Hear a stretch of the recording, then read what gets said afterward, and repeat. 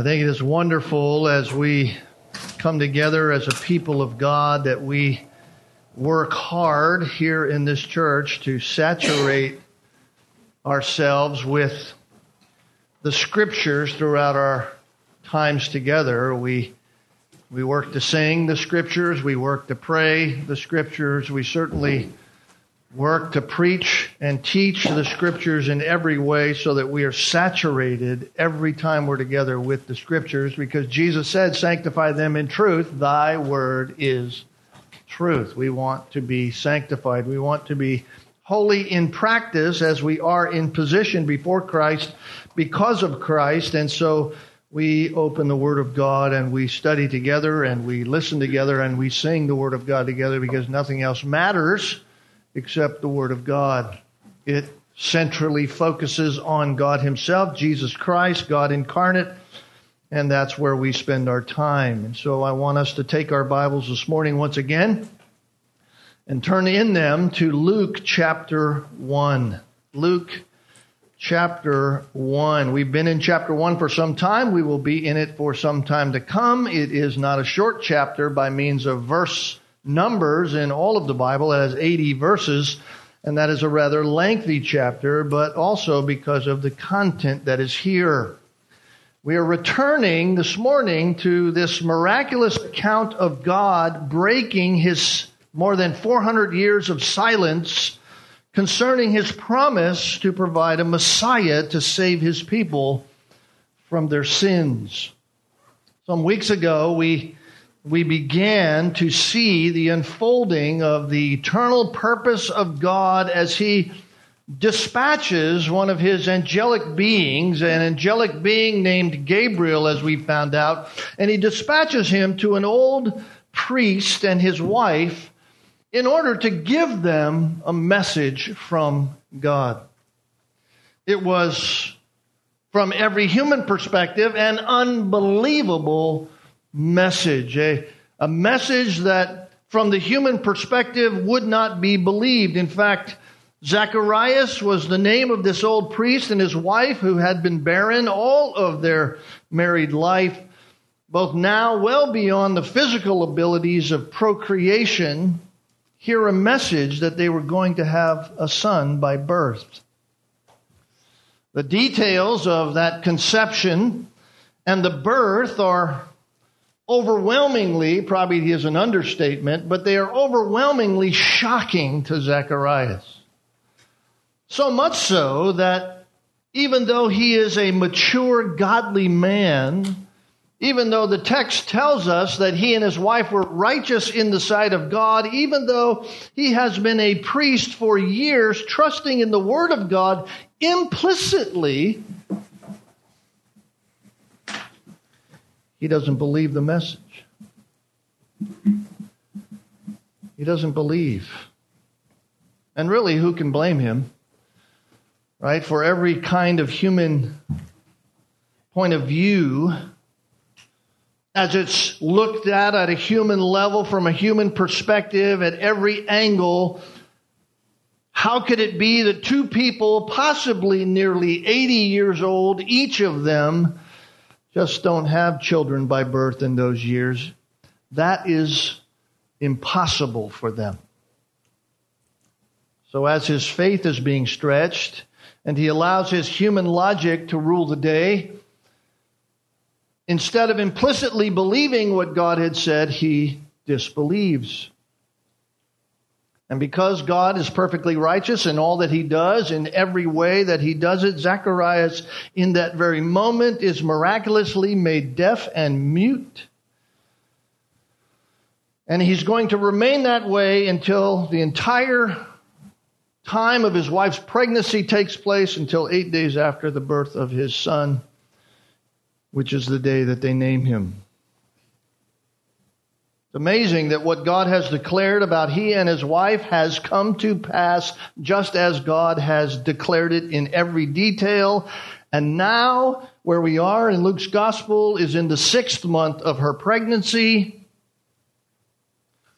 It is the 6th month that has gone by, and God once again dispatches this supernatural being.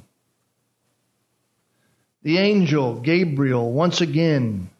And he goes to a small town in the region of Galilee to a young girl named Mary in order to deliver another message from God. And so we pick up the story where we left off last Lord's Day in verses 26 to 38. And I just want to read through these once again for us. Now in the 6th month, the angel Gabriel was sent from God to a city in Galilee named Nazareth, to a virgin engaged to a man whose name was Joseph, of the descendants of David, and the virgin's name was Mary. And coming in, he said to her, "Hail, favored one, the Lord is with you." But she was greatly troubled at this statement and kept pondering what kind of salutation this might be. The angel said to her, "Do not be afraid, Mary, for you have found favor with God. And behold, you will conceive in your womb and bear a son, and you shall name him Jesus. He will be great and will be called the Son of the Most High, and the Lord God will give him the throne of his father David, and he will reign over the house of Jacob forever, and his kingdom will have no end." Mary said to the angel, "How can this be, since I am a virgin?" And the angel answered and said to her, "The Holy Spirit will come upon you, and the power of the Most High will overshadow you. And for that reason the holy offspring shall be called the Son of God. Behold, even your relative Elizabeth has also conceived a son in her old age, and she who was called barren is now in her 6th month, because nothing will be impossible with God." Mary said, "Behold, the bondslave of the Lord, be it done to me according to your word." And the angel departed from her. Now, there is no greater story to be told in all of human history than the one that we have just heard in our ears. You say, "Well, why could you say that, Pastor? How come you can make such a brash, even a declarative statement like that?" Because this is God's redemptive plan. This is what is being declared according to the counsel of his own will in the timeless past, now being carried out in time. There is no greater story than that. There is no greater reality than God declaring according to his own will to send a Savior in the timeless past, and now it's happening. There is no greater event in all of human history than the incarnation of God to his people.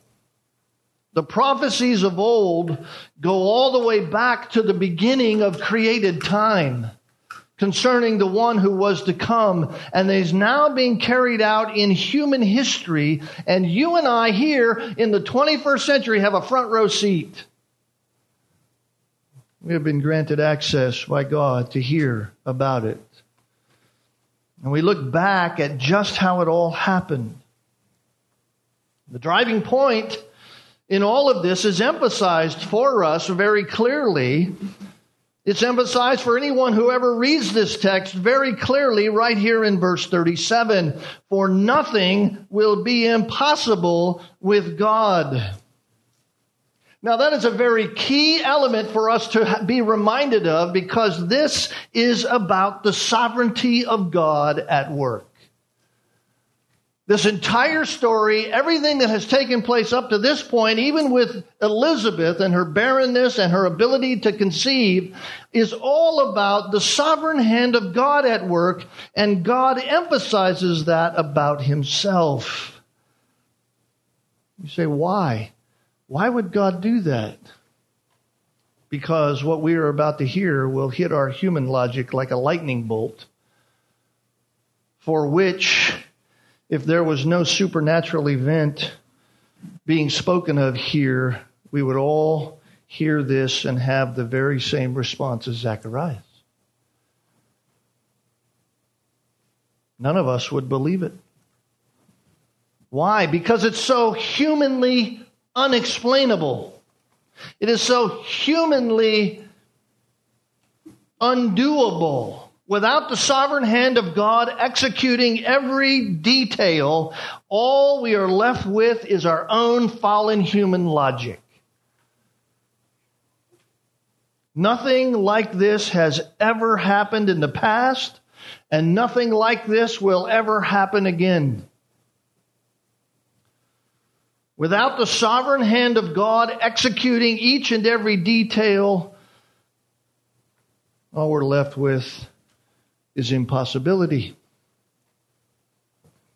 It is miraculous in every way, and the only way that you and I could ever comprehend it at all is to embrace the truth that nothing is impossible with God. Let that sink into your mind this morning as you think about your own life and as you think about everything that happens in your very existence. If you, for any moment, begin to doubt or even deny the supernatural reality of God and His involvement, your human logic will take you places that you will not recover from.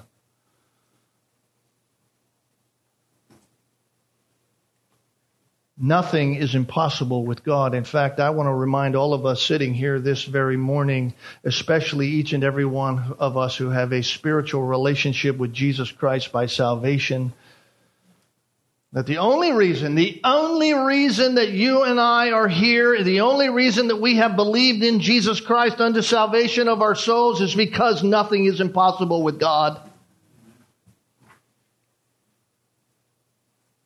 The truth is that none of us had any human desire to come to God. We had no desire to believe what God says, let alone to believe that He is real or that we could know Him.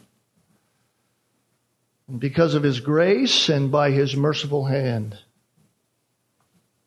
He drew us to Himself. And might I say, in spite of us, He drew us to Himself. He drug us like a corpse out of the grave.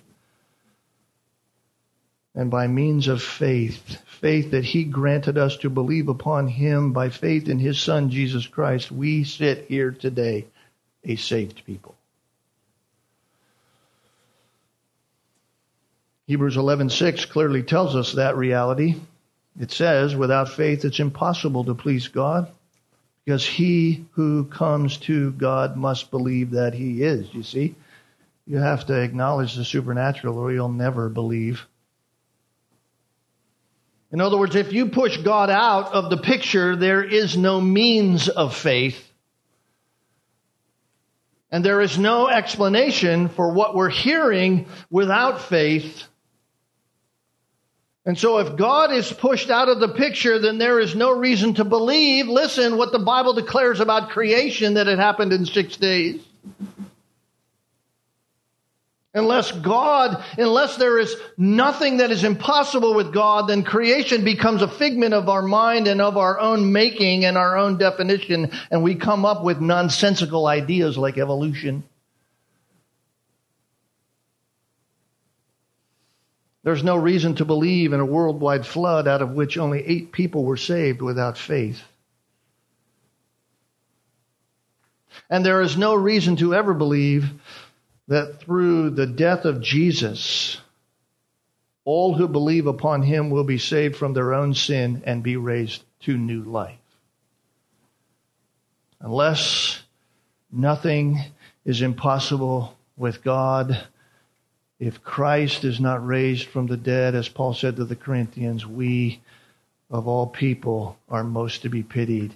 Faith is worthless. Faith is worthless.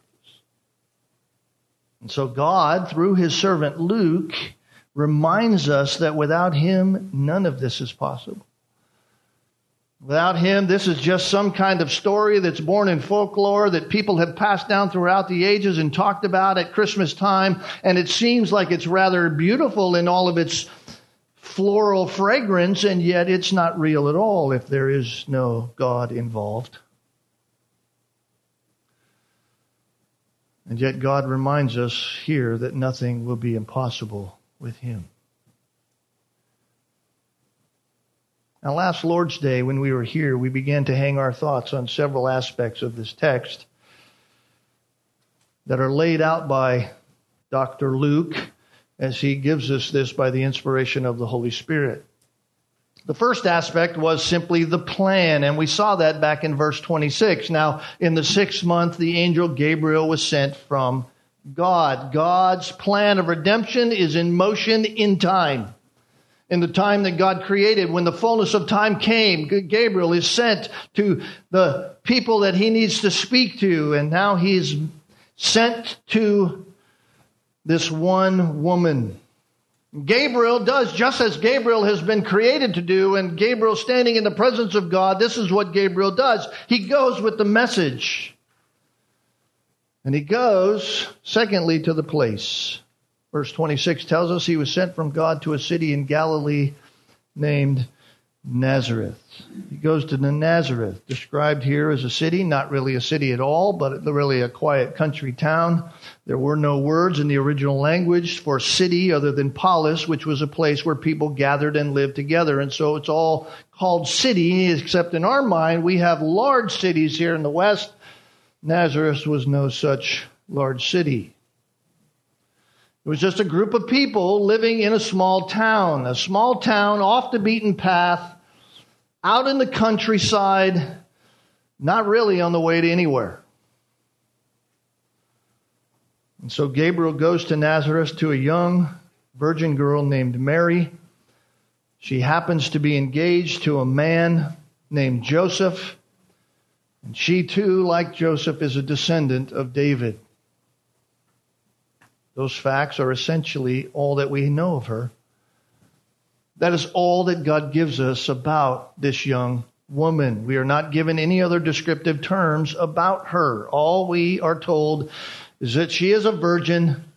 She is named Mary. She is engaged, and her heritage is part of the line of David. That is all we are given. And quite possibly, just by my own sanctified speculation as I read through this text and think about it, quite possibly God chose only to give that much about her simply because God knows the heart of man.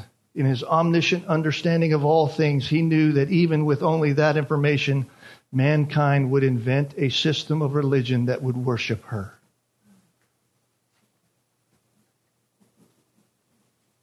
The man, through the evil one, spinning the false doctrine of Mariolatry, would present a gospel of Mary worship, which is a false gospel. The idea that she is the one who must direct your prayers. If God is to hear your prayers, pray to Mary, for Mary's the one who directs your prayers to Jesus if you want Jesus to hear them. Everything must go through her. In fact, she is the co-redeemer of all people that will ever be redeemed. Without her, no one can receive the grace of God, because according to the false system of Roman Catholicism, she is the dispenser of grace. Even though Gabriel is very clear in his words here from God, that she is declared here as a receiver of grace. A receiver of grace.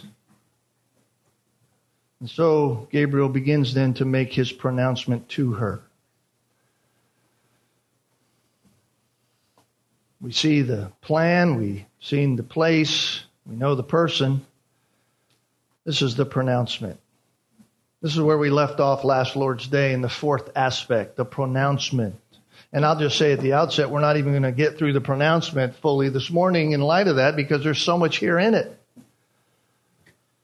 The pronouncement, verse 28 to 33, and coming in, he said to her, "Hail, favored one, the Lord is with you." But she was greatly troubled at this statement and kept pondering what kind of salutation this might be. And the angel said to her, "Do not be afraid, Mary, for you have found favor with God. And behold, you will conceive in your womb and bear a son, and you shall name him Jesus. He will be great, will be called the Son of the Most High, and the Lord God will give him the throne of his father David, and he will reign over the house of Jacob forever, and his kingdom will have no end." You notice that when Gabriel made the announcement to her, that what troubled Mary more than being in the presence of this supernatural being was that in some way, beyond her own understanding, she was hearing that she had been shown the grace of God. You say, how do we know that? How do we know that she was the receiver of grace and not the dispenser of grace? Because Gabriel says to her, the Lord is with you. The Lord is with you. And for her to have grace shown to her, for her to be the recipient of grace, was beyond her mind, and she understood that it had to be that way. It had to be that she was a receiver of grace. The Lord had to be with her. Why? For her to receive grace, because she's just like all of us. She was an unworthy sinner. In fact, we don't often think of it this way, but people who receive grace are all grouped under one word: sinner. We're all sinners. If you're not a sinner, then you don't need grace. If you're not someone who is caught into trespasses and sins, if you're not dead in your trespasses and sins, as Ephesians 2 said, then you don't need grace. But the Word of God tells us that all have sinned and all fall short of the glory of God. So we're all sinners. And it was that very fact that she was the recipient of God's grace. It was that very fact that troubled her more than anything else she heard or will hear. Notice verse 29, she was greatly troubled at this statement and kept pondering what kind of salutation this might be. In other words, this is something for which she had no earthly context in her little short life. Remember, she's only a teen girl. She hadn't lived very long. It wasn't that something in her life seemed to spring something by which she could equate all of this to. For her short life, and in fact for centuries before, no one had ever heard this kind of greeting from anyone, let alone from a being that is supernatural. It wasn't Gabriel that frightened her to the core. It was what he said to her. In fact, notice the text says she kept pondering what kind of salutation this might be. In other words, she knew of no one in her short history of life. She had heard of no one talking to any other person for which this greeting might have been used. It was a shocking statement. It was a troublesome statement. Why? Because Mary knew what all of us inherently know about ourselves. Mary knew she didn't deserve God's grace. Just like you and I. We know we don't deserve God's grace. Several of you came up to me after last week and talking about Zacharias and talking about the previous things as you were looking forward into this text, and you were saying, yes, but Mary questions what's going on and what's the difference between Zacharias and her. Zacharias feared just being in the presence of a supernatural being. But what caused greater awe-struck trembling to the soul than that was the fact that she was shown grace by God. It's a frightening thing to be in the presence of a supernatural being. In fact, Gabriel will say that a little later. Listen, don't fear. And yet what frightened her more than that was the fact of what he said. You have been shown grace by God. As I was studying that this week, the hymn writer who wrote the hymn, Grace Greater Than Our Sin, came to my mind. I looked it up. I pulled off my hymn book that I have in my office to look up who wrote that. It was Julia Johnson. I don't know who she is, but she certainly internalized the reality of being a recipient of grace in the words of this song. Just listen to the first stanza. Marvelous grace of our loving Lord, grace that exceeds our sin and our guilt. Yonder on Calvary's mount outpoured, there where the blood of the Lamb was spilt. Grace, grace, God's grace, grace that will pardon and cleanse within. Grace, grace, God's grace, grace that is greater than all my sin. She got it right. That's what Mary was pondering. Why? Because like us, she would surely have sinned already in that day. Mary certainly, even in her life, she would have had sinful thoughts. In fact, she might have woken up and even spoken a sinful word to one of her parents. She knew her sin, and just like we do, that is why she will say in verse 47, notice, my spirit has rejoiced in God, my Savior. Mary knew she needed a Savior. She knew she needed the hand of grace upon her life. She knew that she needed this one whom he was speaking about. She knew that she wasn't a co-redeemer. I think that's why God didn't have Luke write that she was righteous in God's sight, like he wrote about Zacharias and Elizabeth. Why? Because just that statement alone about her says that she is because of Christ. She knew she needed a Savior. Realizing that she didn't deserve grace is a sign of her God-given righteousness. Why? Because faith comes through grace. You are saved by grace through faith, it says in Ephesians 2:8. It is through faith that the imputed righteousness of Christ is given to us. In other words, it is by grace through faith that God's righteousness is imputed to us, the hell-bound sinner. And it is through faith that the imputed righteousness of Christ saves us from our sin. Is it any wonder that grace, being on Mary's mind, that through that understanding of grace, that she's unable to keep that from her mind? She is just so shocked by that reality. Doesn't say, oh yeah, she thought about that and moved on. Oh, gee, those were interesting words. Oh, let me hear this message that you've come to say. No, it says she was greatly troubled. She was greatly troubled at that.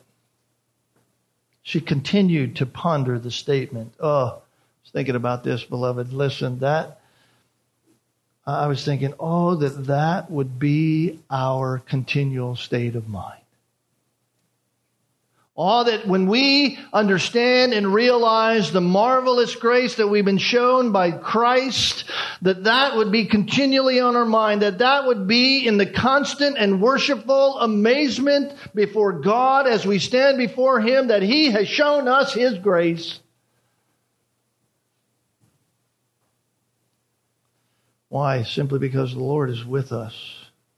He is with us. Notice that she's so shocked by this statement that Gabriel breaks in once again with the miraculous news. Angel said to her, verse 30, don't be afraid, Mary, for you have found favor with God. Don't be afraid, Mary, because you have found favor with God. It isn't as if there's no sense of fear when a supernatural being appears in your kitchen. It's not as if there isn't any trembling any time an angel is present. Human trembling is the natural response. You look at all that took place throughout the Scriptures when some angelic being was there, or a theophany of Jesus Christ in the Old Testament was there. The natural response was fearfulness. Even Isaiah fell on his face as a dead man. Sinful fallenness always trembles when righteousness is there. Sinful fallenness always is fearful. And so Gabriel says to her, don't be afraid. Don't be afraid. God's favor is with you. God's favor is with you. In other words, I'm not here to judge. I'm not here to bring judgment upon you, Mary. I'm here to bring good news to you. Now, the question always comes up, why Mary? Why Mary? Maybe you've never asked that. Maybe you should. I mean, if she wasn't somehow special, if Mary wasn't somehow special, as you say, the text clearly indicates that she wasn't somehow special, then why her? Well, I think there's only one suitable answer to that question. And the only suitable answer is this: because God chooses whom He chooses.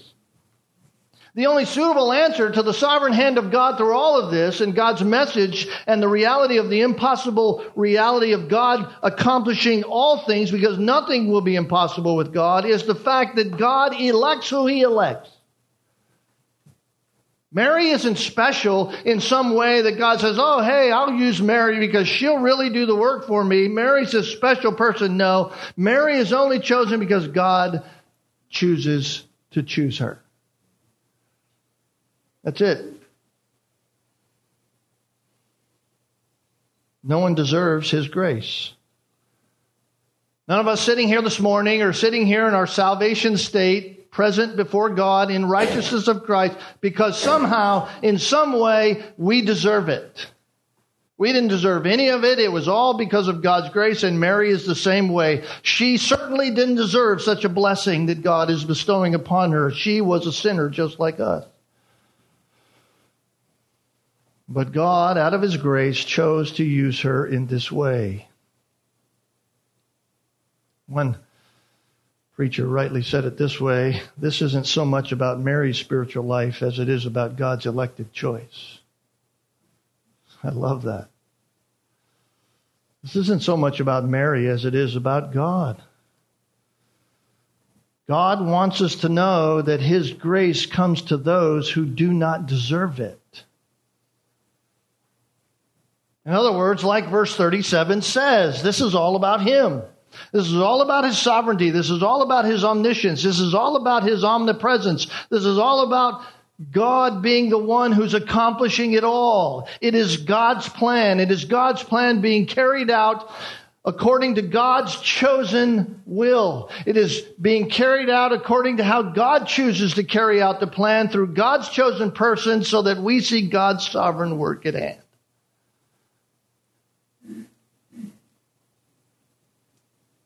Up to this point, Mary doesn't even know what the greater news is. All she knows is she's there in her little dwelling place, and here's this supernatural being that comes, and he says, you're favored by God. What? She can't get that out of her mind. And so Gabriel continues his pronouncement. And you notice what he says. Behold, here you go. Pay attention, Mary. Listen, okay, I understand you're shocked that God would show grace to you. In fact, as an angel, I'm shocked at that, because angels long to look. They look down at salvation and go, what are you doing, God?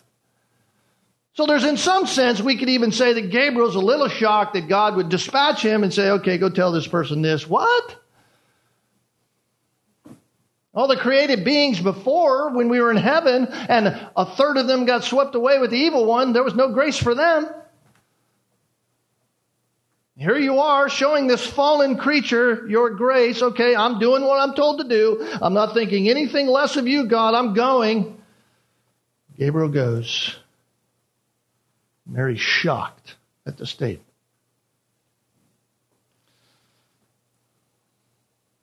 God's elective choice is being carried out. And so Gabriel says to her, listen, behold, pay attention to this. You will conceive in your womb. You will bear a son, and you shall name him Jesus.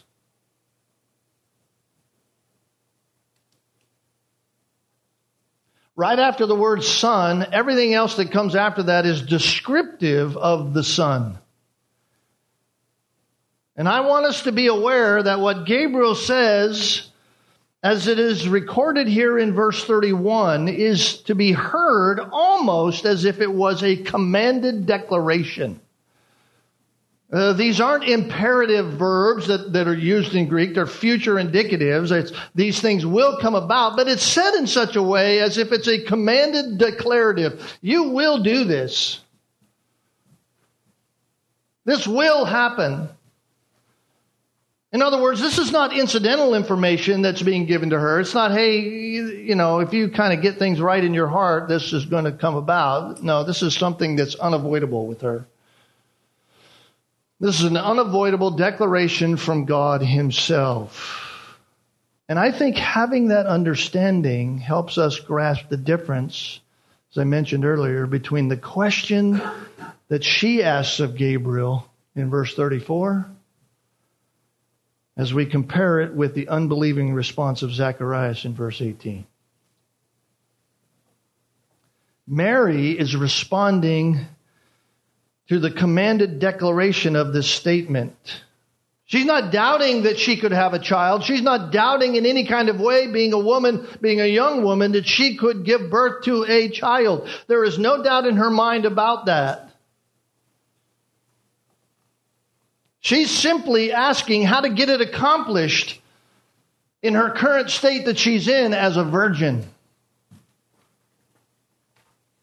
In other words, from a human perspective, she's told that she's going to serve God in a way that no human being has ever been asked or told to serve God as a virgin to give birth.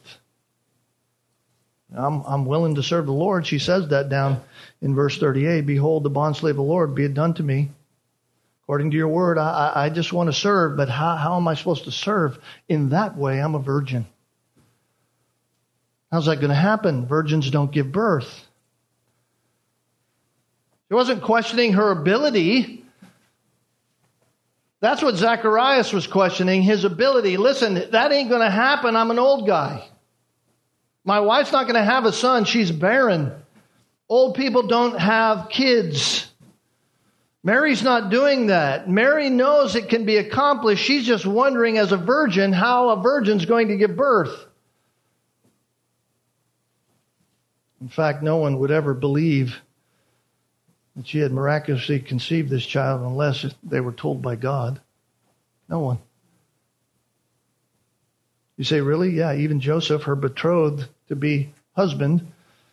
Joseph, as Matthew 1, verses 19 through 21 tells us, he thought it best to just put her away quietly, to hide her secretly and put her aside.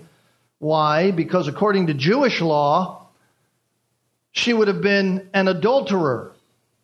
She would have been someone who now was pregnant out of wedlock, and that only could happen if she committed some kind of adultery. And the penalty for adultery, at least according to the Mosaic law, was death.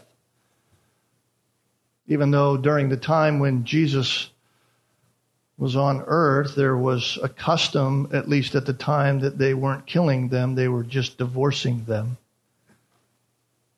In fact, remember in John chapter 8, when we were studying through the Gospel of John, the Pharisees brought the woman found caught in adultery to Jesus. I mean, this woman's caught in the very act, it says in that text. Here she is. She is in the act of committing adultery. They bring her out in some kind of way to catch Jesus because they want to catch Jesus disregarding the law of Moses. And Jesus says to them, okay, you want to apply the law in that strictest sense for the sin of this woman? You better first apply it to yourself. You without sin cast the first stone. Because that's how it had to happen. Whoever caught the offense was the one who cast the first stone of judgment. I can't say definitively what Mary was thinking in totality, but it certainly is quite possible that she thought perhaps it would happen when she and Joseph were living as husband and wife together. Maybe she thought that. I don't know that for sure, but one thing is for sure. The stigma of Jesus being born out of wedlock, at least in the eyes of the surrounding community and those even further down in Jerusalem, followed Jesus throughout his ministry. In other words, he was always thought as somebody who was born illegitimate. The Pharisees said to him in John 8:41, "We were not born of fornication," implying, "but you were." So how would this be accomplished? Virgins don't have children. The only way to have children is by means of the seed of a man in the womb of a woman. And since she had never been with a man, how could this be? How could this be? Well, it can't. It can only be because of what? How could this be? Well, the only answer is right here in the text for us. Nothing will be impossible with God. In other words, what had been prophesied back hundreds of years before would come to pass. What Isaiah said in Isaiah chapter 9 was actually coming to fruition. The fulfillment of Isaiah's prophecy is right here before us. "Behold, a virgin shall be with a child and bear a son and call his name Emmanuel," which is God with us. God with us. This is exactly what Gabriel is telling her. Behold, you're going to become pregnant and you're going to have a son. And then Luke diligently lists 6 characteristics about the son to establish who he is and what he's coming to do. 6 characteristics about the son. This is where all my intent to get finished in one moment is gone. Let me just list them for you. He lists his name, Jesus. We see that. He lists his perfect righteousness. He is great. He lists his deity. He is the Son of the Most High. He tells us about his rulership, the throne of David. He tells us about his resurrection. He will reign forever. And he tells us about his glorification of his kingdom. There will be no end. These are the 6 characteristics about the Son that we need to look at. Let's begin to take these one by one so that our hearts are filled with wonder and amazement at who this is that God has promised to come, so that we are as amazed as Mary is at the grace of God for each of us. I'll just give us the first one this morning, because we're going to have communion, and then we'll get to the rest next Lord's Day. But notice his name, a name that flows off our lips so easily, and yet oftentimes we don't understand what it means. "Behold, you will conceive in your womb and bear a son, and you shall name him Jesus." Now, if we're following the flow of the narrative, Mary is still pondering all that's going on. She's pondering what's about to happen. She's still struck by the fact that she has been shown the grace of God, that she has been granted grace by God, even though she is a sinner like all around her. And now she's told what is about to happen. She isn't told how yet. That doesn't come till later after her question. She will be told that, but right now she's not. All she's told, first of all, is his name. The name of this child will be called Jesus. Notice Luke doesn't tell us why he's called Jesus. He just says, "And you shall name him Jesus." Doesn't tell us why. Why the name Jesus? Why wouldn't he be called George? Why wouldn't he be called something else? Why wouldn't he be called Joseph? Luke doesn't tell us, but Matthew does. Matthew's gospel does. In fact, go back for a moment to Matthew chapter 1, verse 20.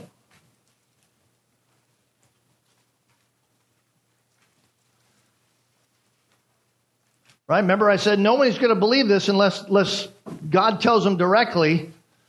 Well, here's Joseph when he had considered this, what? Wanting to not disgrace her and put her away secretly, verse 19 says. Verse 20, it said, but when he had considered this, behold, an angel of the Lord appeared to him in a dream. I wonder what angel that was.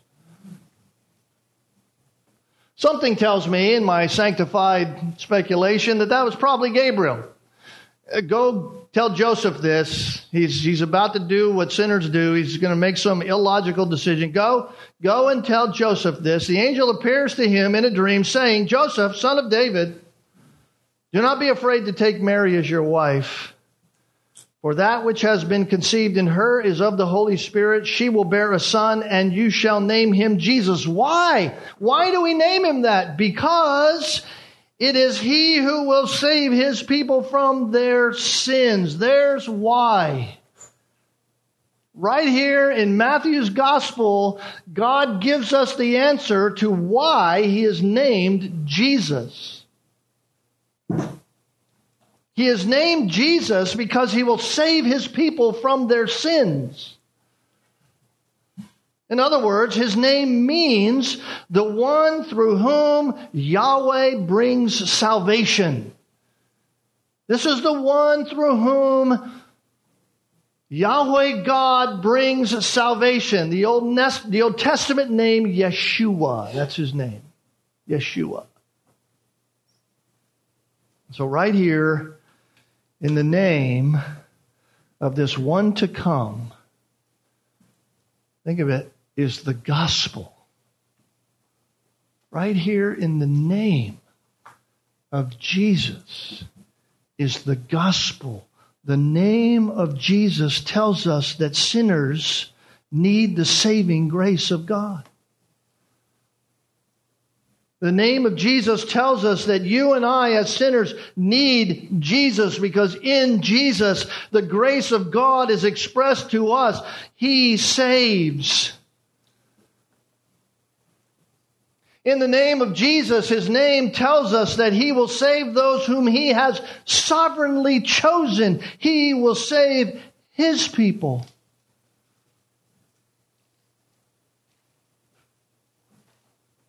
In his name, it even tells us why we need saving. He will save his people from their sin. It was sin that separated us from God. The wages of sin is death, Paul said in Romans. Without faith in Jesus Christ, we remain under the rightful wrath of God to come. One day that wrath will come. One day that wrath will descend upon all who refuse to believe upon Jesus Christ. It will come in its full force, and only those who have believed in Jesus Christ will be saved.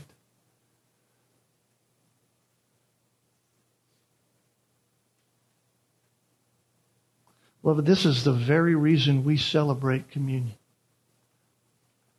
This is the very reason you and I can even sit here this morning and even fathom the reality of taking part in what communion means. The name Jesus. There is no other name under heaven by which you must be saved. The name Yeshua, Jesus. For it is in him that we see the saving grace of God on display. It is in him that we see the sovereign act of God's election on display. It's in him that we see the saving reality of protection from our sin, the forgiveness that we all need. Jesus. Behold, Mary, you will conceive in your womb, and you will bear a son. And you will name him Jesus. This is what you will do. This is what will happen to you. And this is what he will be called. You see, we celebrate communion because it was through the incarnation of God coming to earth as a man, the man Jesus. He lived a perfect life. He died a sinner's death. He was buried and rose again on the third day, so that all who confess with their mouth that Jesus is Lord and all who believe in their heart that God raised him from the dead will be saved. That's what's in the name of Jesus. Salvation, the gospel. The best that we've ever known. Freedom from sin. Freedom from a life of remaining under wrath. Why? Why would that happen? Because nothing will be impossible with God. Nothing will be impossible with God. And so God dispatches His Son. And His Son comes and pays the ultimate penalty so that we might have life in Him. There's 5 other aspects about Him that we need to see. We don't have any time for that today. Let's pray together. Father, it's amazing how fast time flies. Maybe we should just spend the next 2.5 hours going through these. But you're sovereign over even that. You're a God who orchestrates every detail of every moment. We might not be overwhelmed, but understand just who you are and all that you've done for us. Lord, it's no mistake or surprise to any of us that this day is orchestrated in such a way that we would be celebrating communion together in a text such as this. Not a text about your death, not a text about your resurrection, not even a text about your perfect life as we see it played out and lived out through the entire gospel, but a text simply about your coming. And yet, even your coming, all the aspects of the gospel are there. Everything about us, about the condition of our soul without you, the need for grace, the reminder of all that we've been given, the reality of your sovereign hand to choose, and all that will be accomplished by Jesus. We thank you for that.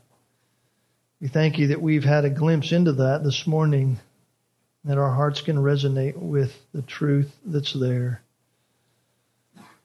Were it not for you telling us that nothing's impossible with you, we may go away from this going, yeah, nice story, but I don't know if I believe it. And yet, because it's of you, because it reflects your very nature and character, we can go away from this in faith. Walking by faith, believing every detail, and knowing that when we believe what you've said concerning your Son, we have life in Him. Thank you for that promise. Thank you for the joy that floods our heart because of it. May you be fully glorified by us and through us, all for the sake of the glorification of your Son, our Savior, Jesus Christ, in whose name we pray. Amen.